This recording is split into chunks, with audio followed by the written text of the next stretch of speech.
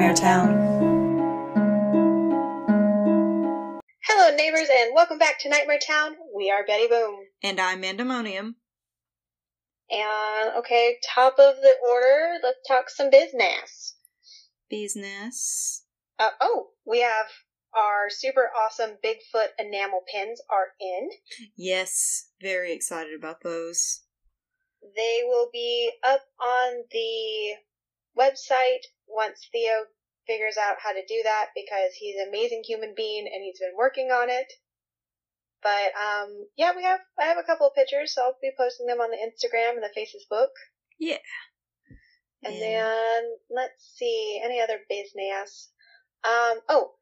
D&D episode did not come out when it was supposed to, but that's because we are humans and shit happened, and I realized that we said this in the D&D episode that we recorded, but that won't be coming out till next week. But, yeah, it'll be coming out. Yeah. And I'm pretty excited about it. I haven't even started editing it, but I know this is already going to be a 3-parter. Yeah, probably. But I'm excited about it, and I like it, and I love how y'all's brains work. Because I just didn't see it coming. Never saw it coming. Nope. Alright, and before we jump into the episode, we'd also like to give a shout out to our top fan this week, which is... Minnie! My little sister Katie.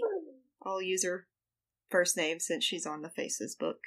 But, yes, thank you for being our top fan, sis. I know I have a little Minnie-monium who has guests on the podcast. She's always liking our stuff on the Facebook, on Instagram and Twitter. So, thanks, Minnie. Yay! I still think she's 12. I know she's not 12, but I still think she's 12. Definitely not 12. But I like to pretend she's 12 as well. Bella is currently freaking out because Theo is getting ready to go on a trip, and I can say that because by the time this comes out, he'll be back, and if he's not, you guys don't know what day we recorded this on. Yeah. So, but yeah, she's freaking out because she can hear his doors closing, and she's just like, I don't know what's going on. Alright, so, Amanda, would you like to tell everyone what our episode is? Yes, our episode is going to be Casket Show, sent in by Lonnie. Is that correct? Yep. Okay. Just making sure. And I believe you are starting. Yeah. I've got 2 things to talk about. One of them is just a very short little snippet I read in an article, and I thought it was interesting. And then the next one will be my story. So, when I read Casket Show, the first thing that came to mind for me was being buried alive. I don't know why, but that's what it made me think of. So that's what I went with. My topic will be people who are buried alive. Ooh, come back. No! Question. Yes. Do you talk about Edgar Allan Poe? No, I do not. So, fun fact, Edgar Allan Poe was terrified of being buried alive. And so much so that he actually had a bell installed that connected, like, it went underground through a tube and it connected to his little pinky. So if he were buried alive and he woke up, he would be able to ring it and someone would be able to come over and get him out. And fine. Which was actually very common for the time. Fun facts. I love fun facts. There you are. Okay. I accidentally stuck you on an alternative desktop and I was having trouble pulling you back because my computer is finicky, but you're back. Hi. So I can see you. Okay. So my first little story I found is about a lady named Essie Dunbar. She wasn't born in 1915. It says in 1915, a 30-year-old South Carolinian named Essie Dunbar suffered a fatal attack of epilepsy, or so everyone thought. After declaring her dead, doctors placed Dunbar's body in a coffin and scheduled her funeral for the next day so that her sister, who lived out of town, would still be able to pay respects. But Dunbar's sister didn't travel fast enough. She arrived only to see the last clods of dirt thrown atop the grave. This didn't sit well with Dunbar's sister, who wanted to see Essie one last time. She ordered that the body be removed. When the coffin lid was opened, Essie sat up and smiled at everyone around her. She lived for another 47 years. Oh, God. Yeah. And, So, two, I feel like this lady would have been fun to be friends with if her reaction to being buried alive and waking up in a coffin was just sitting up and smiling. Though she may have also been experiencing some shock, but, like, probably. she just sounded chill. Just like, oh yeah, I'm back. Glad you ordered me to be, like, uncovered. Which is just crazy. So, my big story for the night, again, when I thought of Casket Show, it made me think of Being Buried Alive, which made me think of the late, great Harry Houdini, whom, I don't know if the show knows this, but I used to be, like, super, super duper into magic, and all things mystical, and so I just thought about Harry Houdini's story, his stunt he did of being buried alive, but not talking about his story, because his is not as interesting, because we all know that story, at least I would think most would. So yes, a brief synopsis on the Houdini thing for people that don't know. One of his most popular stunts he did, he was more of a stunt guy than an illusionist, but, you know, was that he was, I believe, handcuffed and in a straitjacket and also placed into a coffin where he was buried. I can't remember if he was buried the full 6 feet deep or not, but the stunt he did was to escape from all of that in a certain amount of time. You can look it up. It's one of his bigger tricks. But anyway, so he inspired a lot of other magicians and illusionists and what have you to attempt this as well. With many of them being successful, like Criss Angel is one I'll throw out because I just know that he's done it because I was a stan back in the day. I was going to say, you were a big Criss Angel fan, weren't you? Oh, I think God. you've said that before. Oh, God, You've mentioned yes. it in past. I probably have, I'm sure. That and King of the Hill, that's my identity. It's who I am. Those are my two things. so conflicting. It is a very conflicting thing. But, anyway, so he inspired a lot of other magicians to attempt this stunt. And the story I'm going to be reading about today is one of those people. So this was in 1990.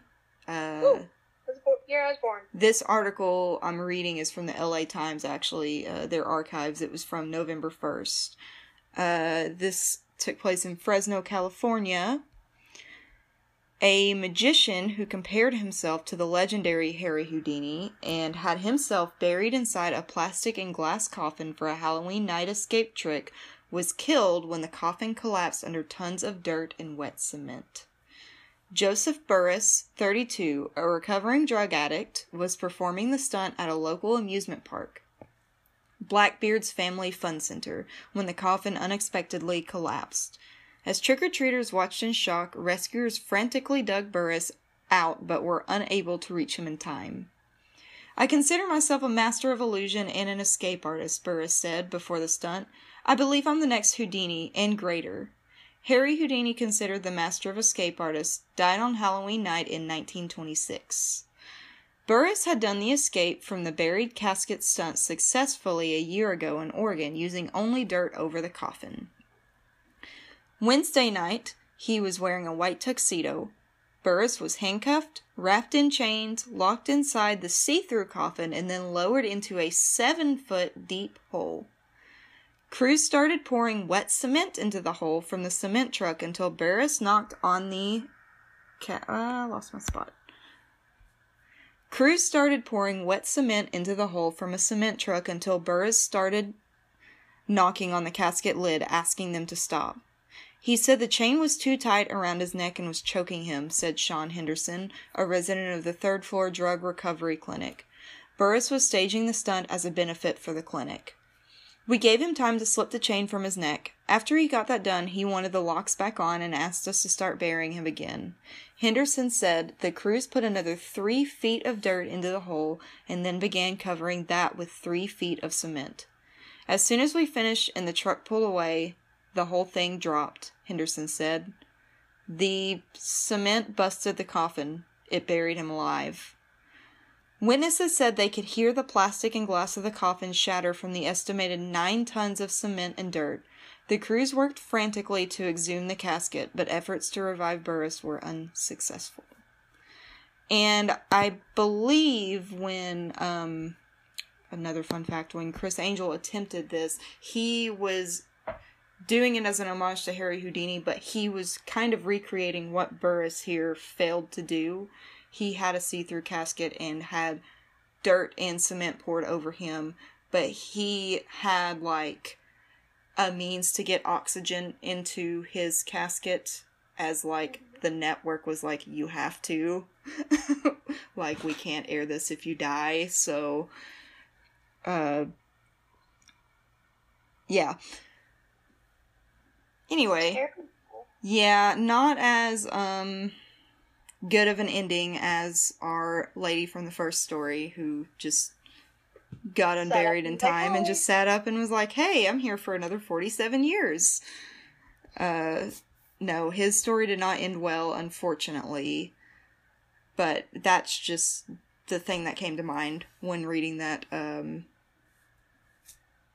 drawing from my not hat, was, being buried alive. Okay. Okay, well then I guess we're just gonna go ahead and take a break, and you know what? Please listen to this sponsor. Yes. Yeah. Thank you so much for listening to our sponsor. Back to Amanda. Alright, and I just want to throw out real quick, the first story I was reading from was a Mental Floss article, which we can, leave links for as usual, because that one actually was a list that had more stories on it. That was just the most interesting one to me to read about, because she just, like, straight up was just sitting up and was like, nope, not my time. And the article I just read from was an archive from the LA Times from back in 1990 when it occurred. Nice. I love me some archive newspaper articles. But anyway, I'm interested to hear what you're going to talk about, because you told me that you were having trouble picking between a couple. I almost think you could tell them both, but we'll see. I'm pretty sure I could. I did do the research for both. I think I'll do what you did, and I'll do a brief synopsis of the one that I didn't do, because I was polling my friends of which one I should do. So yeah, you were not the only person to get that message. That's why I was like, dang it, now it's tied. That sucks, it tied. Didn't help you. So, the one that lost was about Elmer McCurdy. He was an outlaw during the Wild West days, but he was not a very good one, and he had a very unremarkable life. But the thing that made him remarkable was what happened to him after death. So, McCurdy, he was killed during a shootout with, a sheriff's posse, and he was sent to the local coroner, which, at the time, they had just started doing, embalming, and this coroner, he had some really good shit, apparently. So he embalmed McCurdy, and then got pissed off that there was nobody there to claim the body and to pay him for it. So he took McCurdy's body, and he put it on display. Oh. And so he would charge people to come see him, and they would pay for it by putting pennies in his mouth. Oh my gosh. I don't know how you're supposed to get the money from that. But this went on for years, and apparently, the coroner, he just had McCurdy around, and like there was reports of this guy's kids putting roller skates on him and like pushing him around, like That's Weekend insane. at Bernie's. I was about to say like Weekend at Bernie's, but like oh yeah, straight up Weekend at Bernie's, just but like roller real, skates. so it's creepy. Yeah, and then so this goes on for a while. People are coming from all over the place to see this body, and then two guys show up claiming that they're McCurdy's brothers and they're bereaved and all this other stuff. So of course they pay the guy for, embalming their brother, and they take him. Well, they were actually carnies, and they wanted to use McCurdy as a sideshow. A literal. Okay, this is like the most perfect story for an episode ever. I feel like it just fits so well. They were both so fascinating, and so they kept the tradition of people putting stuff in his mouth, so now they would put like their ticket stubs in his mouth. Oh, whoa. So this goes on for a long time. Eventually, like the circus that he was traveling with, I don't know what happened to it, but he eventually winds up at a place called Laugh in the Dark Amusement Park. And it's in California. Like, this started in Oklahoma. Huh. Now he's in California. But the people there don't realize it's a real body. Oh. They think it's a wax figure. So at one point, they, like, drilled a hole through his neck to put a noose through it, and was just using him as a prop. Whoa.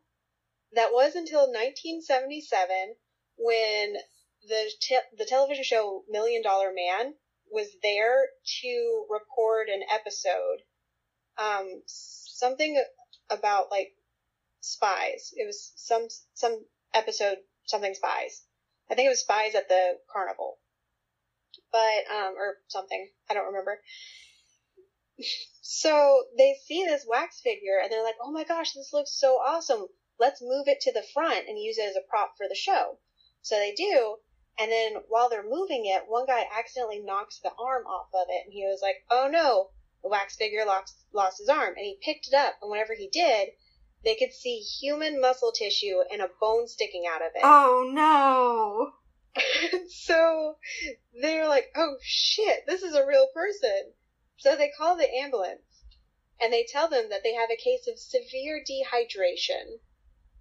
Oh my god. And so the EMTs get there thinking that, there's someone that's passed out from just not drinking water, and they see a mummified body.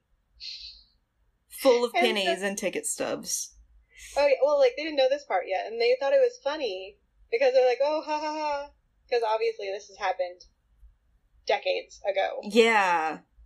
So they take him to the coroner, and they do an autopsy. That's where they find a ticket stub in his mouth and a penny from 1924. Oh, wow.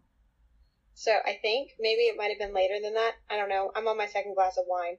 It's been a week. But, so yeah. And by this point, he didn't look like he did when he was first embalmed, obviously. Like, he looked like a mummified body. Yeah. Which there will be pictures on the Instagram. But, yeah, so that's the remarkable afterlife of Elmer McCurdy. Wow. That's... wow. And that's what I can remember from the top of my noggin. Well, you did a good job remembering all of those details. I love details. I love stories. Now, for my official story, I'm not going to tell you the title of it. I'm just going to start reading what I wrote, because I did write a lot. But I got my information from the Dollop podcast, episode 65, which is hilarious, and you guys should definitely go listen to it. I got it from the atlasobscuria.com, jenjdana.com, bizarrevictoria.wordpress.com, and Wikipedia. Good old Wikipedia. Always there for us. Yes. Even if we don't give them money. We'll give them money sometime soon. I did it one time. Alright. So, I went with a little bit of history. as we know, I love me some good history. So our story begins in 1848 when Almond D. Fisk filed his patent for the Fisk airtight coffin of cast or raised metal, also known as the Fisk mummy. Fisk wrote in his patent, "From a coffin of this description the air may be exhausted so completely as entirely to prevent the decay of the contained body on principles well understood, or, if preferred, the coffin may be filled with any gas or fluid having the property of preventing putrefaction." Fisk's coffin was very ornate. It looked like a mummy sarcophagus, with depictions of angels and other holy symbols on it, and things like oak leaves, berries. You could probably have them put a picture of a fucking squirrel on there if you wanted. And there was also a viewing window right over the face where people could look in on their dead loved one. Oh. But it was covered with a metal plate before burial. As you can imagine, this was a coffin for the financially well off. This coffin cost anywhere between $7 to $40. That's a lot of money back then. Yeah, at the time, like a well-made wooden coffin only cost you about $2. So, Fisk later sold his patent to other companies so it could be mass-produced, and they wound up streamlining the coffin after Fisk's death in 1851. The Fisk coffin continued to be made until either 1856 or 1860. This coffin became very popular in the years between 1861 through 1865. Do you know what happened in those years, Amanda? No. Oh. What happened? The Civil War happened. Oh, yeah. Of course it did. Mm-hmm. With the Fisk coffin being airtight, it allowed people to retrieve their dead relatives from the battlefields and to make the long journey home to bury them in family plots. Ah. So we are going to jump ahead to December 24th, 1977. In a beautiful antebellum home on Del Rio Pike in Franklin, Tennessee, a couple... What? Do you know it now? Ah. Oh. Heard of it. Did you? Yes. But give me all the details, because I don't remember. A couple, Ben and Mary Griffith, had recently moved into the home and had friends over for a Christmas party. Mrs. Griffith was showing someone around the house when she happened to look out the window at an old family, not their family, but still a family, there were like 8 people buried there, cemetery that was behind the house, and noticed that one of them had been disturbed. The grave that had been robbed was that of Confederate officer Lieutenant Colonel William Shy, who had died of a bullet to the head at the Battle of Nashville in 1864. Mrs. Griffith then called the police, but seeing how it was Christmas Eve and it looked to only be a grave robbing, they decided that it wasn't that important to check it out right away. Aww. In fact, they decided to wait until after Christmas to investigate. They waited until December 29th, and when they arrived, they were shocked to discover a headless, decomposing body dressed in a black jacket, white shirt, and white gloves sitting on top of the casket. Oh. Yeah. The theory was that a murder or murderers had decided to use the old plot to hide their victim and was spooked away when they saw Mrs. Griffith and her guest. The authorities were unable to match their headless beau to any of their missing persons, so they called for backup from forensic anthropologist Dr. Bill Bass from the University of Tennessee in Knoxville to come help. And then this is from the ginjdana.com, and it says, in his role as Tennessee's forensic anthropologist, Dr. Bass did an initial examination of the body on site. It was in an advanced state of decay and partially disarticulated, but some of the remaining flesh was still pink and many of the joints were still intact. He collected the remains, recovering everything but the head, foot, and one hand, which was not unexpected in an outdoor burial where animal scavenging is common. However, when the remains were removed from the grave, the team working the investigation found a large hole in the top of the coffin, approximately 1 foot by 2 feet in diameter, made by the grave robbers with a pickaxe or a shovel. Hanging upside down over the pit and using a flashlight, Dr. Bass peered into the hole and found precisely what he expected in an 1864 burial. Nothing. From other Civil War era burials in the area, he knew that more than 100 years in Tennessee's damp conditions would break down a corpse completely, even the bones, leaving nothing but a layer of goo he found inside Colonel Shy's coffin. So, because where it was airtight and nothing could get in to help it decompose, apparently your body just turns to goo. Who knew? Yeah, I know. It's gross. That is disgusting. I almost read something about bodies exploding in caskets. Kind of similar. But I was like, those details are kind of disgusting. I'm eating chili for dinner, or ate chili for dinner. Oh, no. So, with the Fisk airtight coffin, there was actually reports that some of them would blow up because there wasn't enough space for the gases. Yeah. But then they were like, nuh-uh, that didn't happen. It's like, but it probably did, though. Probably. So, Dr. Bass then took the body back to his lab where he cleaned and examined the bones. He surmised the man had been a white male between 25 to 30 years old who stood about 5'10" and had been dead for 6 to 12 months. The police were able to find skull fragments in the coffin, and when Dr. Bass glued the fragments back together, he discovered that his victim had died of a gunshot to the head.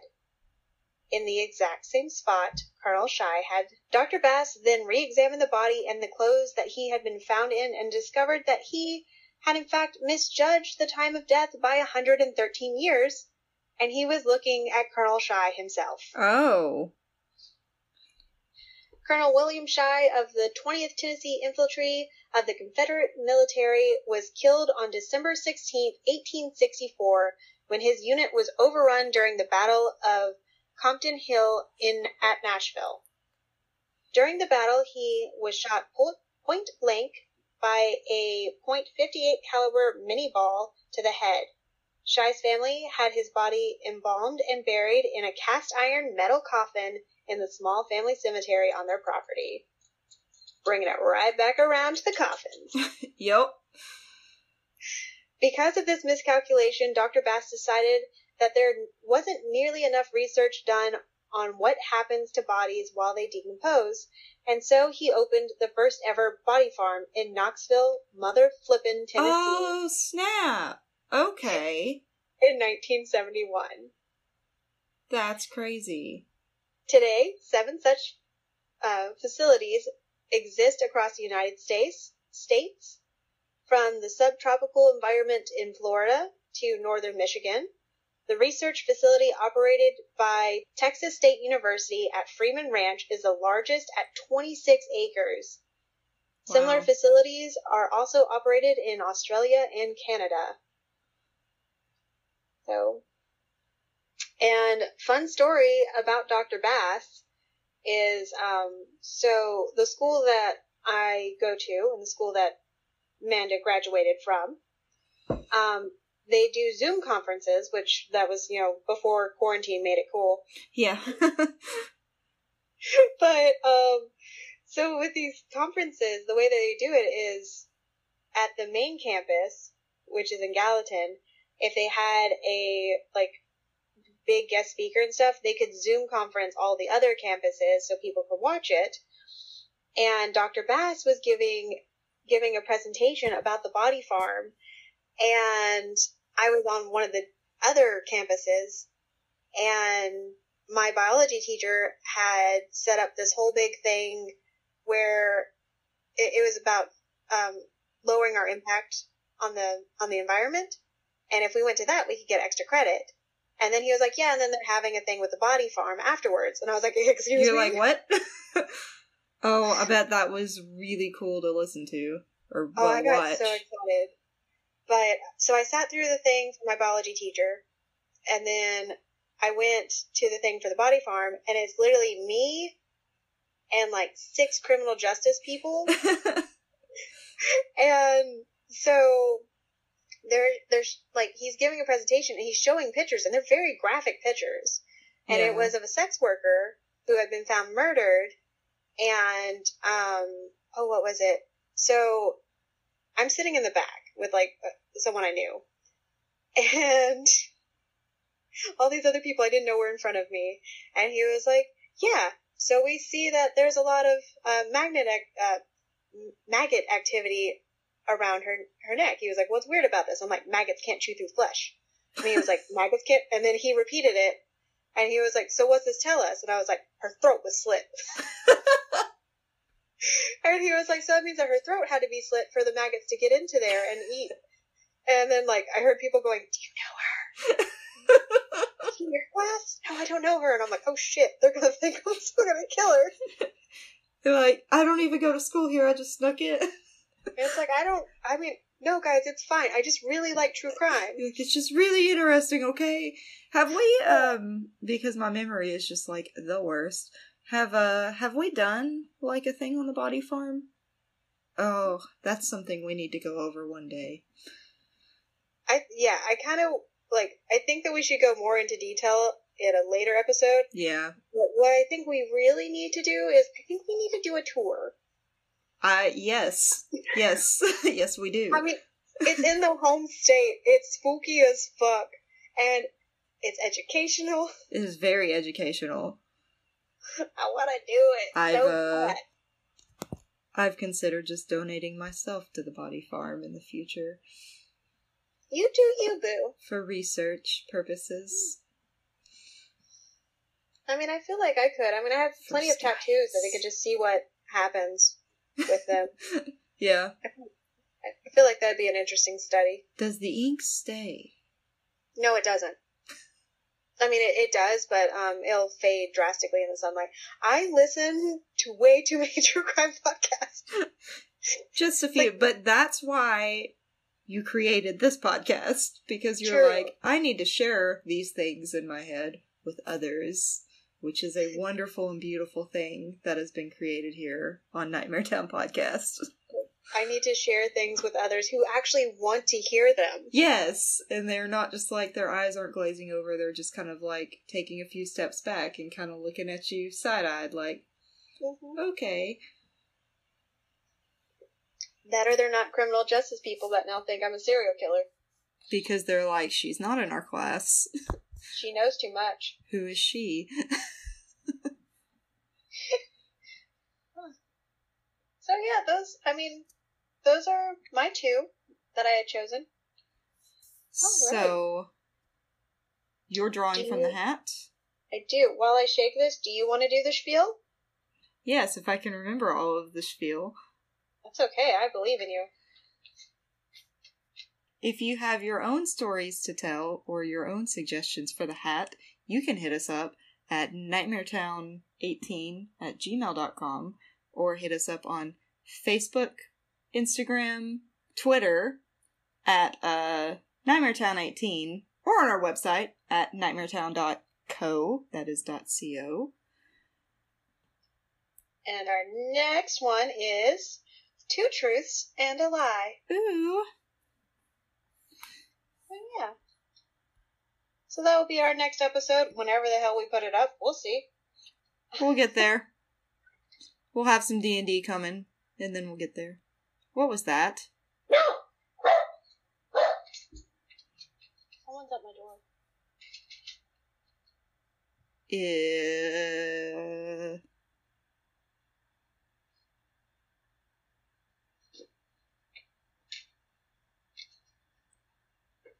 Let's say, keep the camera going.